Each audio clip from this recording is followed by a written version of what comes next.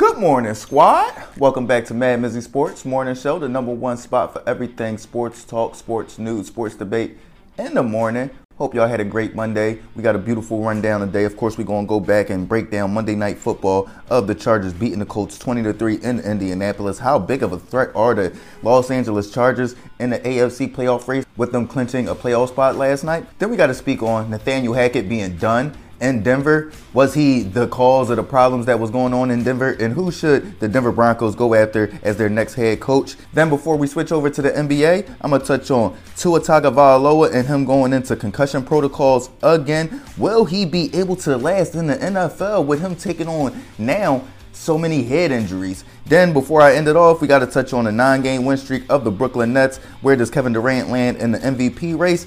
And how big of a threat are the Brooklyn Nets to winning the NBA championship this year? Let's get right into it, gang. So let's go back to Monday Night Football. Let's go back to Indianapolis. And what I saw from that game was what I expected. The Chargers came out. They dominated the game. They started off kind of slow, sputtering the wheels a little bit. They were only up, I think 10-3 at halftime. Only up 7 points, although they had 2-3 interceptions from Nick Foles, who started for the Indianapolis Colts yesterday. Just what I expected. Came out there. Justin Herbert was clearly by far the better quarterback. They were clearly by far the more talented team. Had Joey Bosa coming back for the Los Angeles Chargers yesterday. Derwin James got ejected from the game, but he still got an interception before he got ejected, so he went out there, he did his thing. How big of a threat are the Los Angeles Chargers in the AFC playoff picture? To me, you look at it right now, if the playoffs were to start, the Chargers will be playing the Bengals in Cincinnati. And I'm going to tell you this, that would be a hell of a game. It would come down to the wire. And if the Chargers were to be able to knock off the Cincinnati Bengals, which to me, I wouldn't say, oh, it's impossible. I would see that being very, very much possible. They could go all the way, honestly. You look at them, they are stacked. You got Khalil Mack, Joey Bosa, Derwin James, Asante Samuel Jr. That's on the defensive side of the ball. Then you think about on the offensive side of the ball, you got Keenan Allen, Austin Eckler, Justin Herbert, Mike Williams. They are stacked.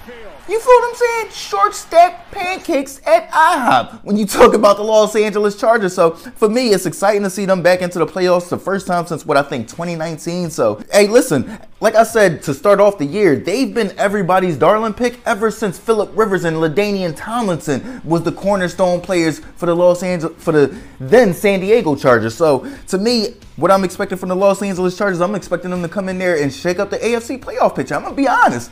Justin Herbert, like I just stated, all those names, they're going to come out there and most likely get a victory against a team that they probably shouldn't beat. So watch out for those Los Angeles Chargers. Let's move on, though. Let's stay in the AFC West. Nathaniel Hackett being done in Denver, 4-11 in his 15 games. Was it fair to fire him? Yes, it was clearly fair to fire him. When you think about, he was coming in as an offensive-minded coach. He was coming in to pair with one of the perceived top quarterbacks in the game, and you had the 32nd ranked scoring offense in the NFL.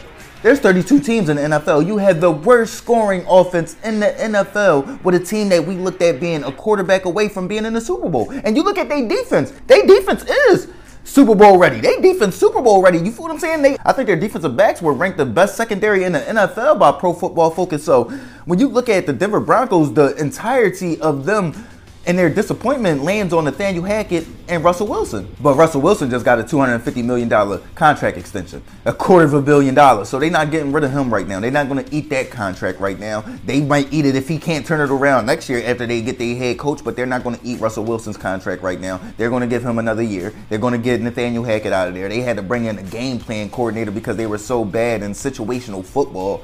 Yeah, man. I have nothing against Nathaniel Hackett, but he did a terrible job in this first stint as a head coach, just like Jeff Saturday. With me mentioning Jeff Saturday, who should the Denver Broncos go after as their next head coach? When you think about, like I said, they got Jerry Jeudy, they got Cortland Sutton, they got some players on the offensive side of the ball. To me, they just got to bring in a coach, an offensive-minded head coach that's going to put it all together, because clearly Nathaniel Hackett couldn't do that. So to me, I'm looking at a few different names right now. The top names to me are going to be Sean Payton, Lincoln Riley, and Eric Bieniemy. I mean, you got to look at these offensive, innovative minds to get the best out of Russell Wilson, or you will have absolutely no shot in that West. Absolutely no shot going up against Derek Carr, Justin Herbert, and Patrick Mahomes.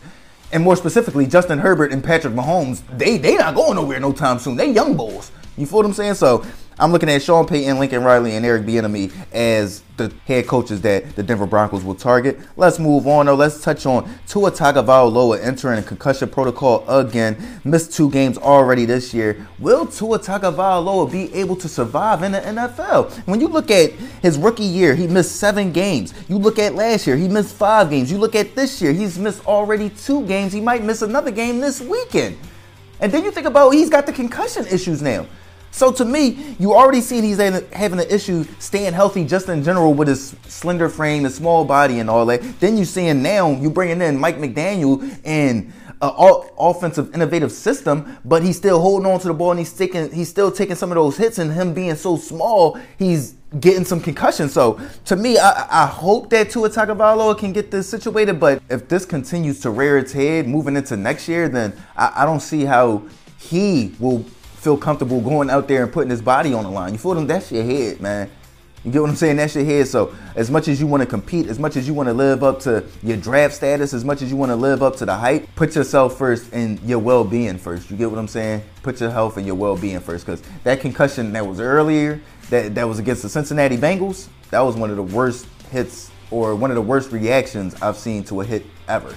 One of the worst reactions I've ever seen to a hit in my time watching football. So listen, I want Tua to be okay, but I'm not seeing it looking too well right now. He might be leaning towards being injury prone right now.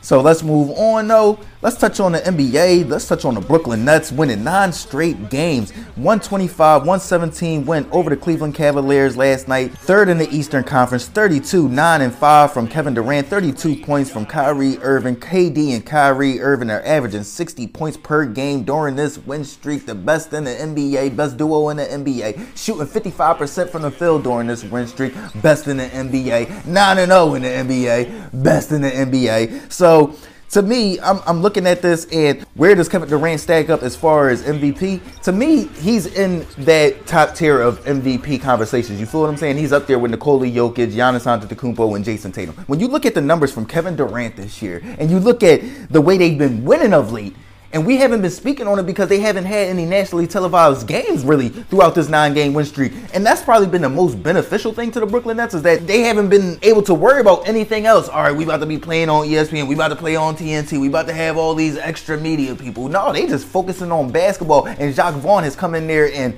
really made that a focus, is basketball and winning games. I absolutely am loving what I'm seeing from the Brooklyn Nets right now. How big of a threat are they to winning the NBA title this year? To me, they're right up there with the top teams. They probably shouldn't be favored to win the NBA title like they were the first 2 years that they got together, but they're right up there with the top, I'm gonna say, 6 teams with the best odds to win the championship this year. You think about the Denver Nuggets, you think about the Milwaukee Bucks, the Boston Celtics, the Golden State Warriors, Brooklyn Nets. Maybe the Memphis Grizzlies are in that area, but when you think about Kevin Durant, Kyrie Irving being the leaders in the forefront for the Brooklyn Nets, that's what, to me, puts them in that top echelon of the top tier teams, because you got 2 championship players as your top 2 players. So when you got Kevin Durant, Kyrie Irving as your top 2 players, and they're fully engaged into the game, you have a good shot of winning it all. So I'm going to say that the Brooklyn Nets have a very, very good chance of winning it all this year. I mean, it's all going to come down to injuries, of course, and then small things. To me, I just like the fact that they're rounding back into that form of how they lost against the Milwaukee Bucks 2 years ago, instead of the form that they were last year where they got swept by the Boston Celtics. Just like, if you lose because your foot is on the line, that's different than going out there and not getting a game.